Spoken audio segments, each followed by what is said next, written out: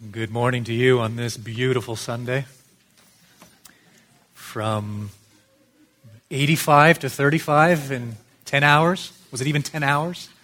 Only in Texas. Only in Texas. Put that far from your mind. Here we are today to worship and now turn our attention to God's Word. And with that end in view, I invite you to turn with me to the book of Colossians. I want to begin in chapter 2, verse 4. Beginning in chapter 1, verse 3, through to chapter 2, verse 3, the Apostle Paul is very doctrinal. And so he shares, explains, declares a number of truths. Again, that's chapter 1, verse 3. To chapter 2, verse 3, his emphasis is clearly doctrinal. Beginning in verse 4 of chapter 2, he shifts gears, different emphasis. He is now polemical. He sees problems on the horizon, and so he addresses a number of issues from chapter 2, verse 4, through to the end of the chapter, and look specifically, just briefly, with me at what he says in that fourth verse. I say this, in other words, all the doctrine I've explained to this point, I say this, in order that no one may delude you with what? Plausible arguments. There's a problem, there's a peril, there's a danger. We are susceptible to being deluded by ideas that sound good. They are plausible arguments. The first is found in verse 8. I've called it humanism, very loosely termed. Humanism, what I mean is any way of thinking that is man-centered, man-focused. Man is the starting point. And so Paul warns against that plausible argument, that way of thinking in verse 8, humanism. It is a common thread through the remaining three plausible arguments. But in the remaining three plausible arguments, Paul is much more detailed in his emphasis. And so he warns, secondly, of legalism. He warns, thirdly, of mysticism. And then he warns, fourthly, of asceticism. Those three, legalism, mysticism, and asceticism, are intertwined in the second chapter, beginning in verse 16 through to verse 23. Let me read that portion of God's word for us. Therefore, let no one pass judgment on you in questions of food and drink, or with regard to a festival, or a new moon, or a Sabbath. These are a shadow of the things to come, but the substance belongs to Christ. Let no one disqualify you, insisting on asceticism. You thought I was making that word up. No, I'm not. There it is. And worship of angels, going on in detail about visions, puffed up without reason by his sensuous mind, and not holding fast to the head, from whom the whole body, nourished and knit together through its joints and ligaments, grows with a growth that is from God. If with Christ you died to the elemental spirits of the world, why? As if you were still alive in the world, do you submit to regulations? Do not handle, do not taste, do not touch, referring to things that all perish as they are used according to human precepts and teachings. These have indeed an appearance of wisdom in promoting self-made religion and asceticism and severity to the body, but they are of no value in stopping the indulgence of the flesh. So 4 plausible arguments in this polemical portion of Paul's letter. Humanism, verse 8, legalism, mysticism, asceticism, intertwined, interconnected in verses 16 through 23. Past couple of Sundays, we've tried to separate these verses just to help with our explanation. And so we focused a couple of Sundays ago on verses 16 and 17, the threat of legalism, this plausible argument that can delude us if we're not careful. Legalism, what is it? Simply put, legalism is the belief that I can earn God's favor through my personal performance. That's it. It takes many forms. It expresses itself in many ways. But cut through it all, get right down to the foundation, the root idea, the basic notion. Here it is. I believe I can earn, merit, acquire God's favor through my personal performance. That was verses 16 and 17. Last Sunday, we looked at verses 18 and 19. Mysticism. What is mysticism? Here it is.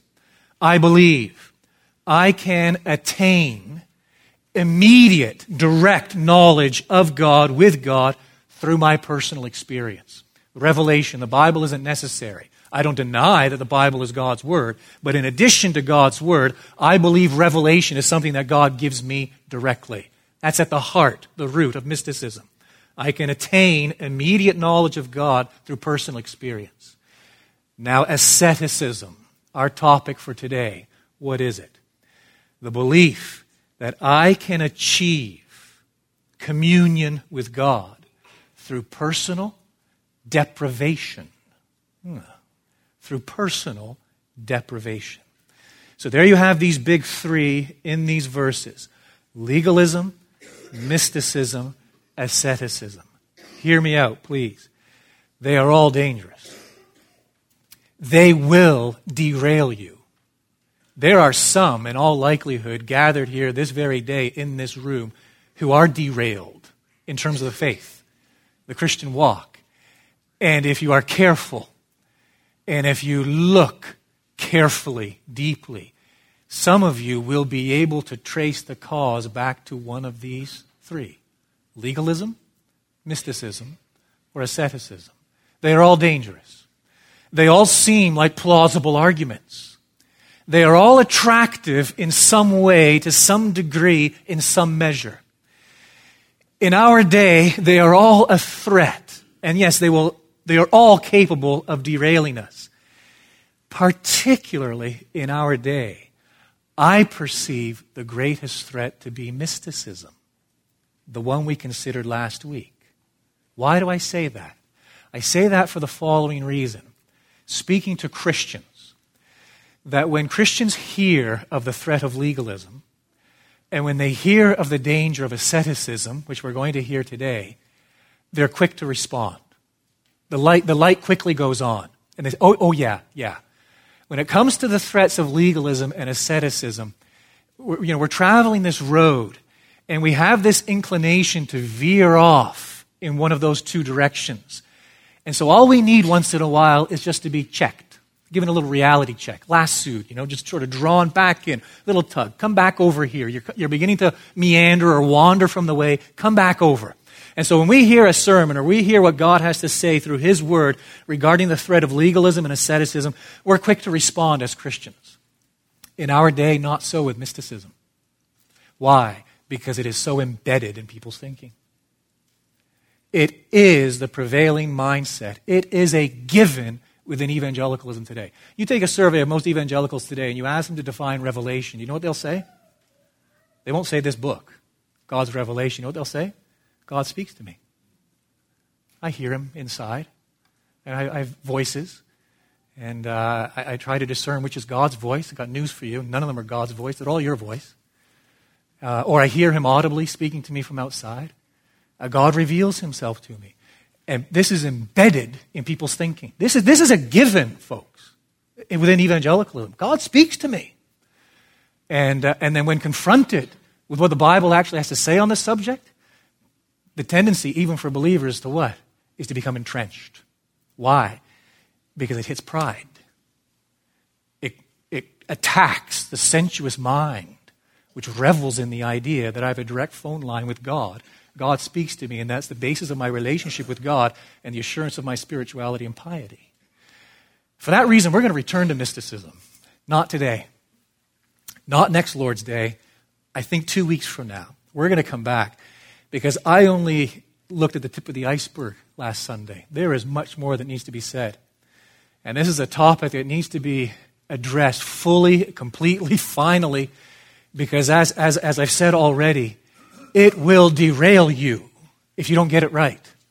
If we're not clear on this, you will end up in left field, my friend. Sooner or later, you will end up out there. And you'll be hearing all sorts of voices, and it will make you a navel gazer. As you listen for God's voice and you try to determine where is God speaking, what is God doing, how is God working. God speaks. God speaks just like any human being speaks, from outside of ourselves. He speaks through His Word.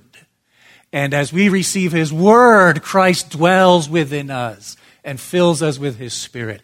If you want to know God's will, chapter and verse, you find it in the Bible.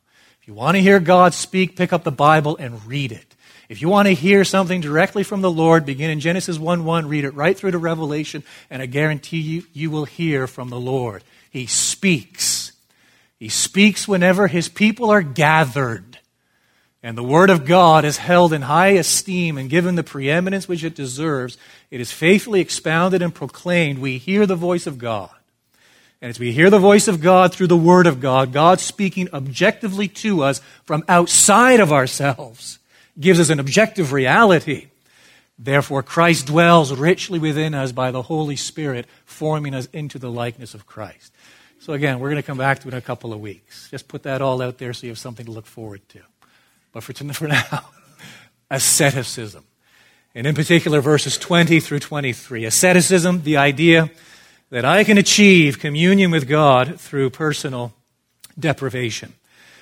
Popular belief system in the history of the church. We could go all the way back to the 3rd century. Gains in popularity toward the end of the 3rd century. Births an entire movement, scary word, known as monasticism. Monasticism, monastery, monasticism, monastery, monk. You hear the similarity? This idea that to be a follower of the Lord Jesus means I need to step out of the world, go live in seclusion, and deprive myself of basic necessities. So if I deprive myself of sleep, or I deprive myself of the marital bed, or I deprive myself of food or drink, just deprive myself, sleep on the floor. If I somehow cut myself off from the basic necessities of life, personal deprivation, I will somehow achieve, arrive at, attain this perception, really it's a false perception, of closer communion with God. Monasticism birthed very early in the church's history. You fast forward and you come to the 12th century, so the 1100s. There's a huge break in the church. As the Roman Empire, really the revised Roman Empire, falls apart, the West, you have the Roman Catholicism, the Catholic Church, Latin-based. The East, you have the Orthodox Church, Greek-based. But both have a strong ascetic tradition, monastic tradition, monks, nuns. This idea that if you really want to be close to God, if you really want to experience a higher spirituality, if you really want to know what it means to commune with God, there's a threefold pathway. A threefold pathway. The start of this pathway is purification. You must purify your body because you see your body is your basic problem. It's in the way. The soul needs to be released. And through purification, you then move on to contemplation. And it's through contemplating the divine nature, the divine essence, or whatever, that you then arrive at the ultimate goal, which is union. Now, you see how contrary that is to Scripture. You see how the opposite that is to biblical faith. At the starting point of our relationship with God is union. To be a Christian is to be in union with God. To be a Christian is to be united with Christ. But see, this is turned on its head in that other tradition. And no, the starting point is purification. That then moves on to contemplation. And then there's this climactic experience known as union with God. Now, I hope you're sitting there asking yourself, why are you boring me with this? This isn't that important. It is, because it's appearing in many of the books you're reading.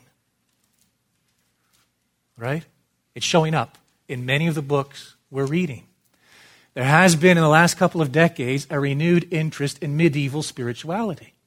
And even so-called evangelical writers have been going back to what we call the mystics of either the Catholic tradition in the West or the Orthodox tradition in the East. And they have been buying in, some of them knowingly, some of them unknowingly, into this idea of the threefold pathway to God. And so there is a higher life. There is a higher experience. There is a greater level, a greater plane of spirituality. They might not call it union with God, but that's essentially what's in essence. Really communing with God. Really knowing God. Really having a personal experience with God. How do you get there? And it's this idea of purification, contemplation. And this threefold pathway is showing up and rearing its ugly little head here and there, even within evangelical literature. The problem is what? The problem is you pick up a book, and a lot of stuff in the book is good. A lot of good stuff in there. But running through it are these currents. And you can pick up on it. You can pick up on it in two ways. The first is this idea that there is some climactic experience to strive for. There's something more, there's something greater, that if only we get the system right, that if only we get it all lined up, everything in order, and if only we're doing this, and if only we're doing that, we will achieve to it. There's something greater. There's got to be something more. A higher level, higher plane of spirituality. The second way to know is this, simply by who these people are quoting. Just look at the footnotes once in a while. You won't see any of the Puritans there. You certainly won't see any of the Reformers. You'll see some of these mixed mystics. You'll see other names of the past 40, 50 years. And they are embedded in what is called medieval spirituality, based on an ascetic mindset and this idea of the threefold pathway to God. Now, we hear all that. Think, well, okay, well, thanks for that, but it's got nothing to do with me. I'd never even heard the word monasticism before today. Asceticism, can't spell it. I'm not sure I could spell it right now. And well, what's that got to do with me? I look on that stuff you're describing, that kind of severe lifestyle and depriving the body. Well, I'm not into that. I don't buy into any of that. Oh, we buy into far more subtle forms of it. Far more subtle forms. Let me give you a few numbers today. Let me give you 4 examples. I've written these down, and I'm going to read them because I want to say them word for word, because I don't want to be misquoted. Well, I can be misquoted, but I can always then refer back to the tape and say, you've misquoted me. So here they are, word for word. I'm going to get rid of my computer and television. Is that good or bad? It depends. It's good if I'm struggling with wasting time or watching trash and decide it's in my best interest to get rid of these things. Okay? It's bad if I think for one moment that the mere act of getting rid of my computer and television will address the root cause of my sin and therefore make me more spiritual, closer to God. That's asceticism. Second example. I'm going to become a missionary. Is that good or bad? You're thinking, no brainer, Stephen. That's good. It depends. It's good if God has called me and equipped me to proclaim the gospel to an unreached people's group. That's good. That's excellent. That's laudable. It's bad if I think for one moment that the sacrifice of leaving family, the challenge of learning another language, the difficulty of living in another culture, and the struggle of proclaiming the gospel in a hostile environment will make sin less enticing to me and therefore make me more spiritual, closer to God. That is a subtle form of asceticism. Third example. I'm going to wake up at 4 every morning to pray for 2 hours. Is that good? It depends. It's good if I desire to spend time with the Lord and decide this is the best way to do so given the demands of the day. It's bad if I think for one moment that the mere act of depriving myself of sleep, filling a 2-hour time slot, and making this personal sacrifice will weaken the power of sin in me and therefore make me closer to God, more spiritual. That's asceticism. And here's the 4th example. I'm going to fast on Thursdays. Is that good or bad? You know the answer. It depends.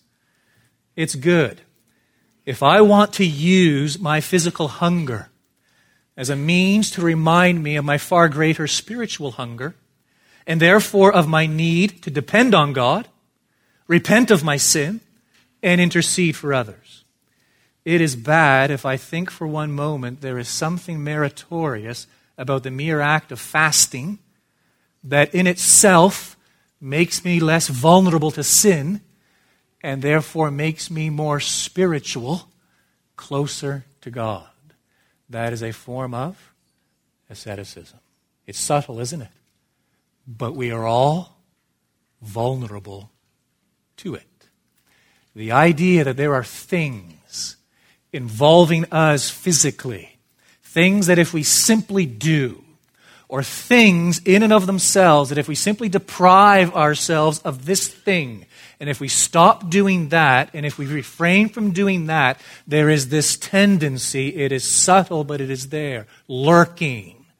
This tendency to think that if I am doing these things, these acts of deprivation, great or small, in and of themselves, will make me more spiritual. They will make me closer to God. They will help me attain to a greater level of spirituality and relationship with God. Why are we attracted to this? Why are so many people susceptible to asceticism in its great expressions and in its not so great expressions, the ones I've just given you? I've got 6 reasons. I don't know if we'll get through all of these. If I move quickly, we will. Here's number 1. Some people are committed to a faulty worldview. That's why it's attractive. Some people are committed to a faulty worldview. A lot of isms this morning. Here's one more. I can't promise it's the last as I scan at my notes. I think it is. One more ism. Dualism. Dualism, duo, two. And so you think of the created order, the universe. Dualism is basically this belief that everything divides into 2 sections. You have over here the spiritual, and you have over here material. Same applies to human nature. You have the spiritual, the soul, and you have obviously the material, the physical, the body. According to dualism, everything that is physical is evil. That's where evil resides, is in the physical. Everything that is spiritual is good. Same is true when it comes to your body. Your human nature, what it means to be human. Your body, that is the physical part of you, is inherently evil. It's the source of all your problems. It's why you sin. Your soul, the spiritual part of you, is good. And see, what you really are is then you're a good soul trapped in a bad body. And redemption is really the release of the soul from the body so that you can contemplate with the ultimate spiritual God himself. And so if you want to do that now, you can see where this is going, right? If you want to do that now, here's what you must do. You need to deaden your body. Don't kill it, although some did go to that extreme. But deaden its senses. Deprive yourself of sleep. Deprive yourself in terms of what you eat, what you drink, the marital bed, celibacy, acts of poverty, all of these things. Deprive yourself, deaden the senses of your body. And as you deaden the senses of your body, that which is evil, you will therefore release that which is good, the spiritual, the soul, to commune with God. That is a dualistic worldview. You're thinking, well, none of us in this room think that. Sure, most of us do. That's our concept of glory. We're going to be these disembodied little cherubs with wings floating around in heaven. Isn't that how many of us view eternity? Right? And yet what does Scripture say? Scripture promises a renovation, a physical renovation of the entire universe. And our hope is in what? The resurrection of the body. Christ has redeemed us body and soul. There is nothing inherently evil about your body. God saw all that he created, and it was very good. The physical realm is not inherently evil. The physical realm is not the root nor the origin of our problems. Sin resides within. But in a dualistic understanding, no, you see, it's the body that's my problem. And so if I beat up the body and if I deprive myself, the simple act of doing that will ensure closer communion between the spiritual and the ultimately spiritual God. Second reason is this. Some people are confused by Paul's use of the word flesh in the Bible. For example, I know that nothing good dwells in me, that is in my flesh. Famous statement from the Apostle Paul out of Romans 7. What does he mean by flesh? Well, I hear that word and I immediately think what? Flesh. Skin, body. That's not what he's talking about.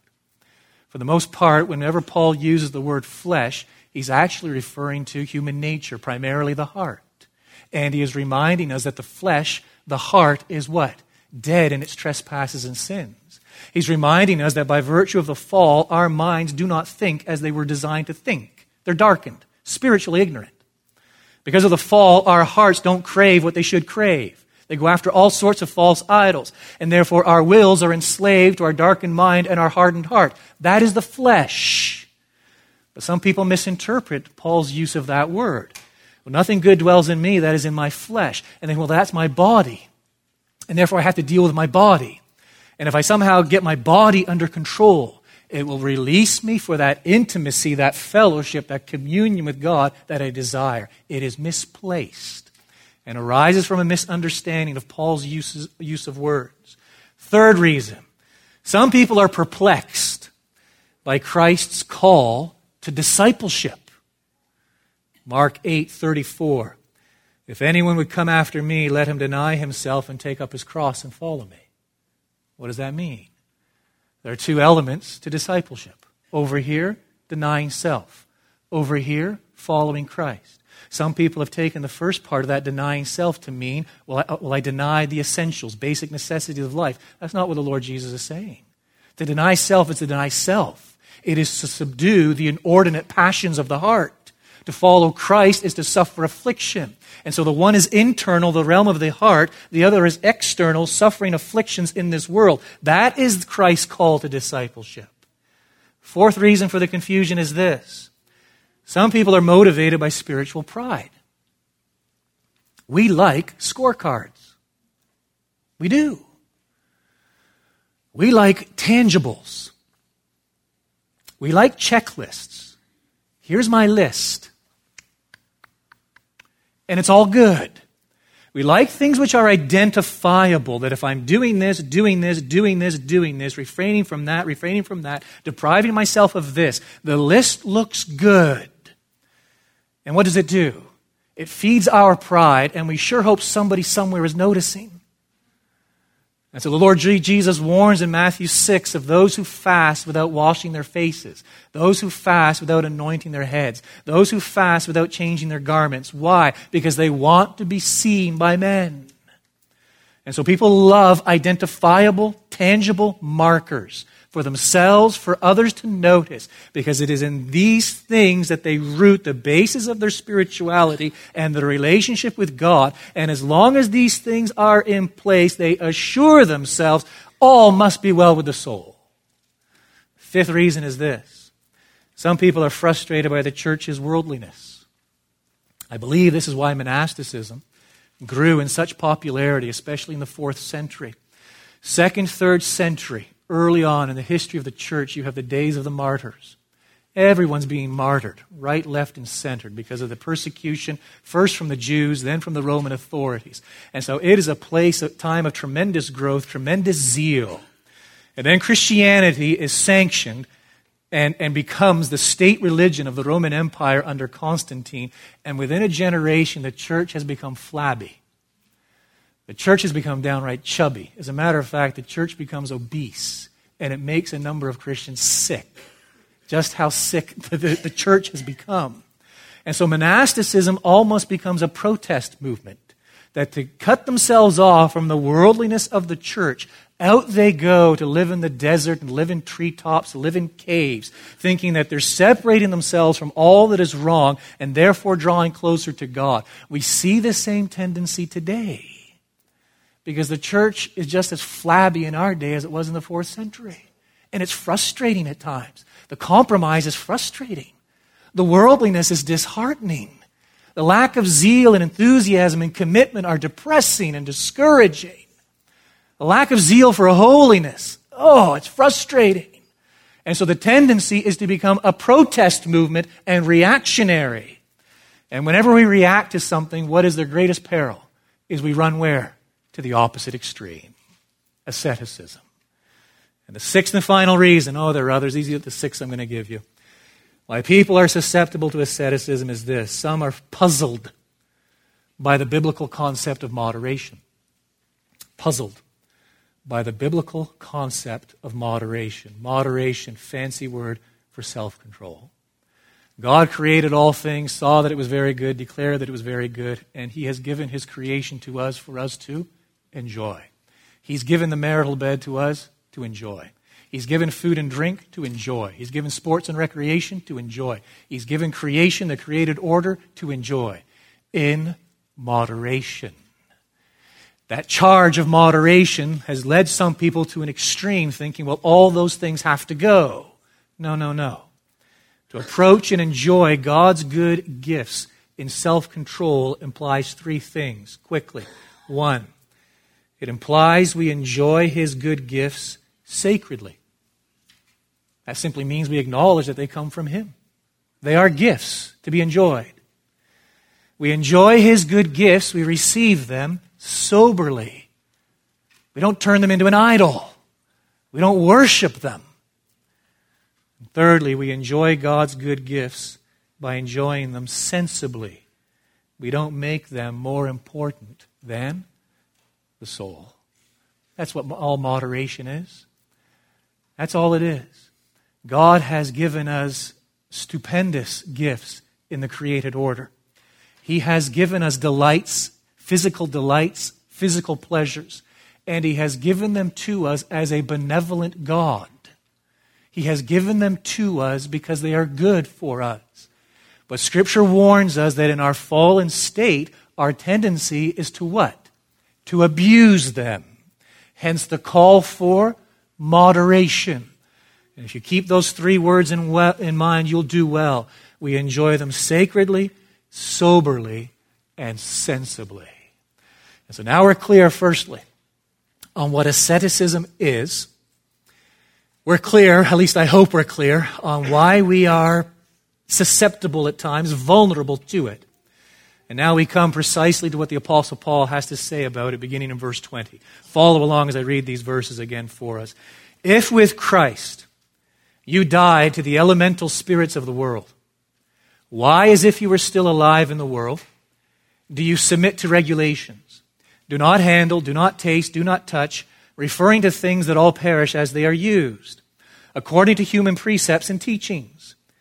These have indeed an appearance of wisdom in promoting self-made religion and asceticism and severity to the body, but they are of no value in stopping the indulgence of the flesh. I want you to notice 5 things. Paul makes 5 points. Here's number 1, the threat of asceticism.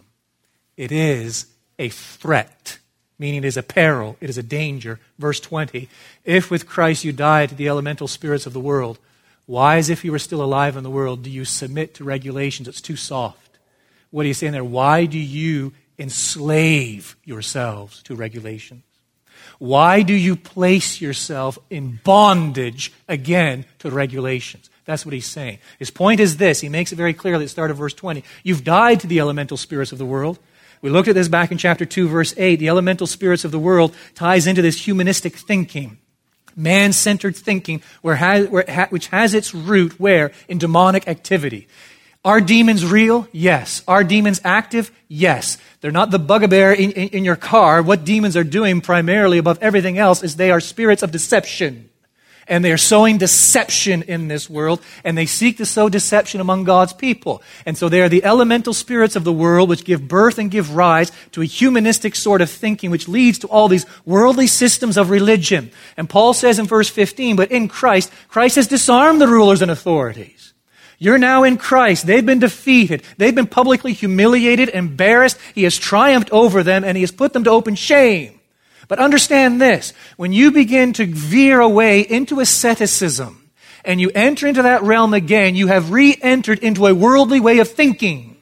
You have re-entered into a way of thinking that has its ultimate origin in demonic activity. You are putting yourself again under bondage to the elemental spirits of the world. I think this is pretty serious. This is a threat, the threat of asceticism. It will derail you spiritually because you are again enslaving yourself to a humanistic, man-centered way of thinking, a very man-based system of religion which has its ultimate origin in demonic deception. Second thing he has to say is this, concerning its content, the content of asceticism. Last word, right at the end of verse 20. It's all about regulations. What kind of regulations? Regulations can be good or bad. It depends. The law is good. God's law is good, right, true, and perfect. That's not the regulations Paul has in view here. He gives us some examples in verse 21. Do not handle, do not taste, Do not touch. And so it's these regulations rooted in this philosophical system known as asceticism, that the root of my problems is my body. And if only I subdue the body, if only I deprive myself of certain physical things, then those things in and of themselves will guarantee a higher level, a higher plane of spirituality. That is the content.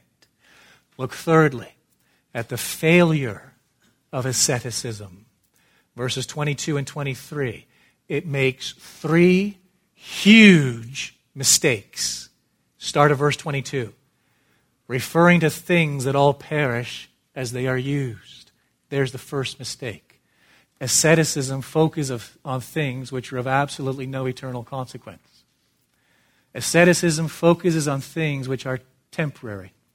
Asceticism focuses on things which are trivial. Huge mistake number 2, the rest of verse 22. According to human precepts and teachings. It's man-centered. It's man-based. It arises from what man perceives to be best. Man who lives perpetually in a delusion state. Man who is deceived by the demonic activities. Man who is enslaved to the system of this world. Man who is enslaved to the sinfulness of his own heart. And so this is where this teaching comes from. That's its origin. Huge mistake. The third mistake it makes is this. Right at the end of verse 23. They are of no value in stopping the indulgence of the flesh. That's the third huge mistake. So the first huge mistake, the focus is all wrong. Things which are temporary, passing, trivial, of no consequence whatsoever. The second mistake is the entire origin, system of thought is man-centered. The third mistake is this. It is, if I can ad lib, completely useless. Why? Because it does not address the issue. What is the flesh? They are of no value in stopping the indulgence of the flesh. As Paul uses the term flesh, it is not the body. It is the heart. As the Lord Jesus himself warned, there is nothing outside a person that by going into him can defile him. But the things that come out of a person are what? Defile him. Why? Because the origin, the root, the cause of all our sin is the flesh. The flesh being what? The corrupt human heart. The problem resides within, and asceticism never gets to the root of the problem. Asceticism deals with peripheral issues. Asceticism deals with perishable things because asceticism is rooted in a humanistic thought process. Fourth thing Paul says, verse 23, the appeal of asceticism. Look what he says right at the outset of verse 23. These have indeed, all these regulations, don't handle, don't taste, don't touch, these have indeed, pay attention to what he says here, an appearance of wisdom. They look good in promoting self-made religion and asceticism and severity to the body. There is something appealing about it. Ooh, look at what that guy does. Look at the discipline. Look at the strict life. Look at what he goes without. Look at the sacrifice. Look at the zeal. Look at the suffering. Look at his personal deprivation. And look at what I perceive to be just a remarkable relationship with the Lord. Oh, the communion he must enjoy. And how close he must be to God to be able to live like that. And how pleased God must be with him. And oh, he's just in a different world.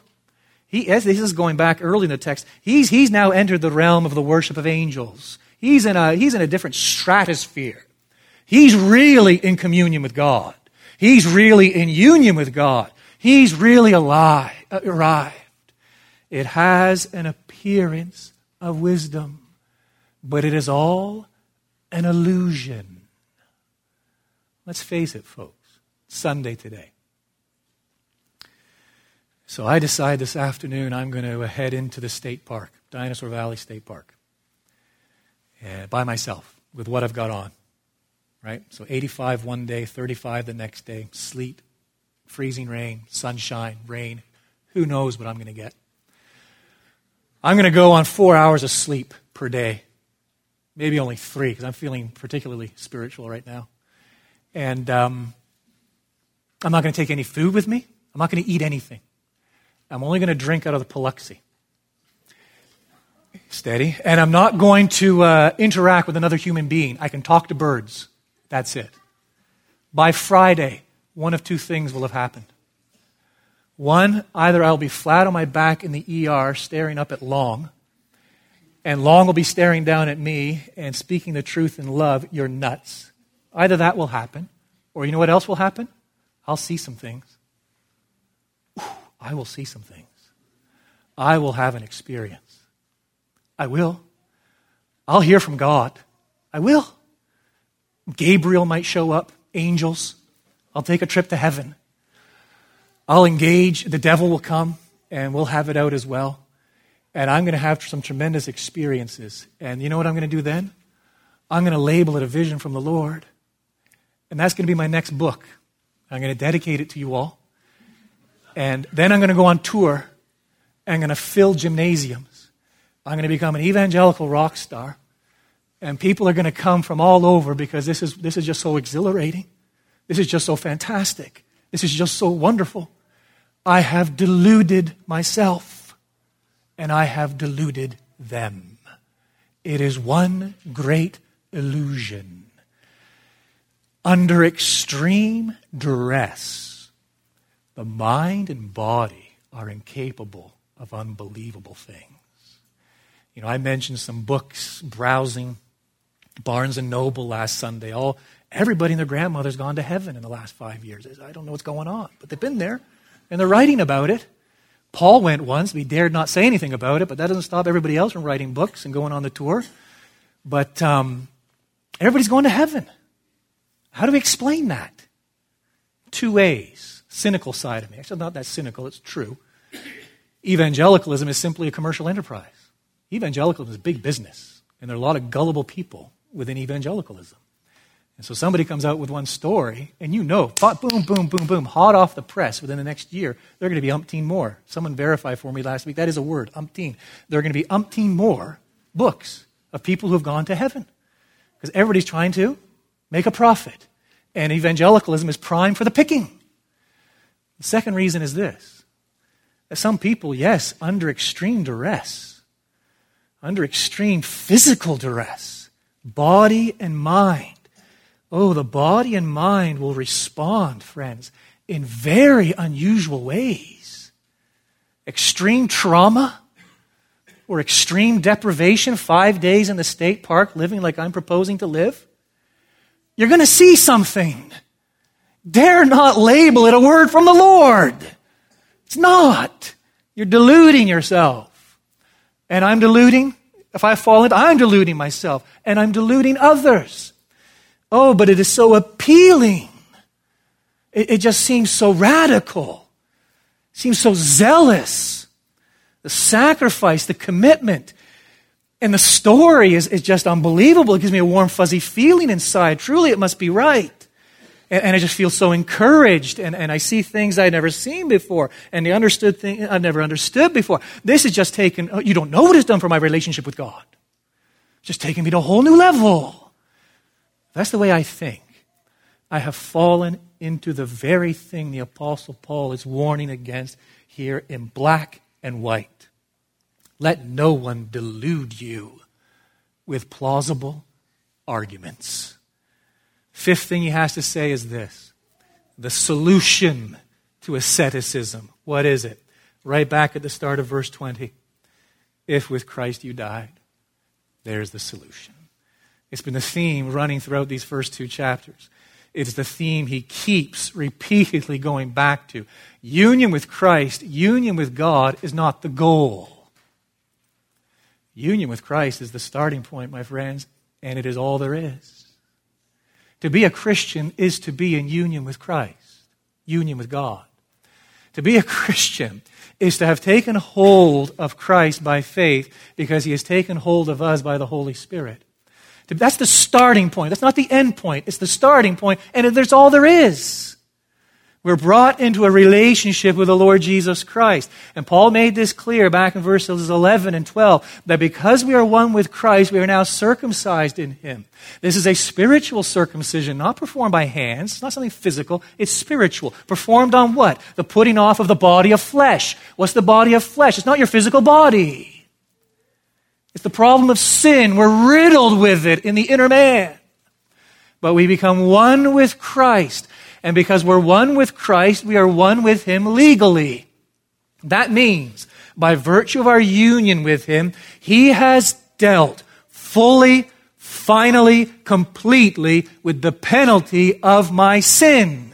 His death is my death. His burial is my burial. His resurrection is my resurrection. He paid the penalty in full. I'm one with him. Guess what? As far as God is concerned, I've paid the penalty. Not me and myself, in my Savior, Jesus Christ. I'm one with him legally. And not only am I one with him legally, I am one with him virtually. Not only by virtue of that union has he paid the penalty for my sin, he has broken the power of my sin. The life I live, I now live by faith in Jesus Christ. And by virtue of the Holy Spirit, that darkened mind, there's a little illumination. I'm beginning to see things. The heart is softened, whereby I love the one I never loved before. And the will is liberated that I can obey him and serve him and perform those good works which he designed for me before the foundation of the world. The power is broken, and it is all because I am one with Christ, united with him. That is the solution. By virtue of union with Christ, hear me, Christian, please. By virtue of union with Christ, you have already got everything you're ever going to get. You've got everything you're ever going to get. The Lord Jesus Christ. There is nothing more. And by virtue of our union with Christ, we are as close to God as we're ever going to get. We are in communion with him. Remember from a few Sundays ago, I stated it like this. The issue is not how close are we to God. The issue right now is this: are we enjoying how close we are to God? Is it a daily reality how close we are to God? Do we daily, tenaciously hold fast to the head and devote ourselves to those means, the external, objective Word of God, the gathering of the saints which he has given us, by which we hear his voice, he speaks to us, and as he speaks to us and that objective Word enters the heart and is implanted, he dwells in the heart through faith, whereby we're conformed ever more into his likeness. That I hear you. Amen. And I get it. And all this other stuff, okay, the warnings are out there now. I'm going to have to keep a close eye on this stuff and keep it all in its place. But how do I do this then? How do I hold fast to the head? How do I live daily in the reality of what it means to be united with Christ, legally and virtually? How do I avail myself of that objective reality, the Word of God, and God speaking through his Word and through the proclamation of his Word? Well, the answer to that, my friend, is chapter 3. Paul moves doctrinally. The first section, chapter 1, verse 3, chapter 2, verse 3. He enters into these polemics. He is rather combative. Chapter 2, verse 4, through to the end of the chapter. And now he wants to address this great question of how. Well, then, how do I do that? How do I grow? How do I enjoy how close I actually am to God by virtue of my union with Christ? And the answer to that begins in chapter 3, verse 1, goes all the way through to chapter 4, verse 6. And I promise you that is where we're going to camp out for the next 2 or 3 months as we consider what it means to live daily in the enjoyment, the full enjoyment, making it a daily reality our unchangeable position in the Lord Jesus Christ, that we are one with him, as one as we're going to get, in his death, in his burial, and in his resurrection. We're celebrating the Lord's Supper today. And you think, it was a polemical sermon, polemical text. And you might think, well, not a lot in there to give thanks for. Oh, if we listen carefully, there is a lot in there to give thanks for. We give thanks for the warning that Scripture brings, the clear-headedness, I hope, and the perils that are out there. We give thanksgiving for just how God's Word is so relevant, speaks to our days, speaks to our times, speaks to our situations. We give thanks for how the Lord Jesus is so central. Even in these polemical passages, how Paul keeps pointing us back there to Christ, back to Christ, back to Christ. Christ, the objective reality of the Lord Jesus, and what it means to be one with him, the starting point and the end point. And we give thanks. Thanksgiving is difficult. Thanksgiving is difficult unless we've experienced the opposite of what we're thankful for. So we're celebrating the Lord's Supper, Eucharisto. Means we give thanks, thanksgiving. That is difficult. It's challenging at times. Unless we are really clear, we really know the opposite of what we are giving thanks for. Does that make sense to everyone? I was meditating on this morning and jotted down a few words. Think about this as we prepare for the Lord's Supper. It's the darkness of night that makes dawn so uplifting. Right? The sun coming up would be nothing apart from the darkness of night. It's the torment of pain that makes relief so comforting. It's the cold of winter that makes spring so encouraging. It's the loneliness of separation that makes reunion so refreshing. You see where I'm going with this. Thanksgiving for all those things, but our thanksgiving arises from our knowledge of the opposite. Now build. It's the emptiness of self that makes the fullness of Christ so satisfying. It is the horror of sin that makes the forgiveness of God so overwhelming. It is the pain of rebellion that makes the peace of God so inspiring. And it is the prospect of hell that makes the promise of glory so appealing. Eucharisto. We give thanks as we partake of the loaf and as we partake of the cup. Let's bow and seek the Lord's blessing upon this ordinance. Our Father, we worship you and ascribe to you all glory, honor, and praise.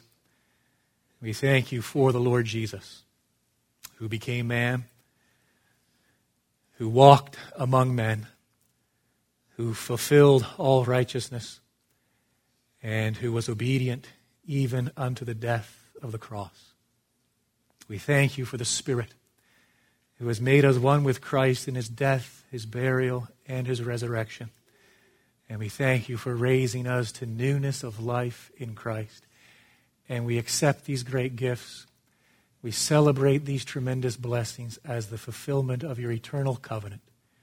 You have promised, you have pledged yourself to take us as your people and to be our God.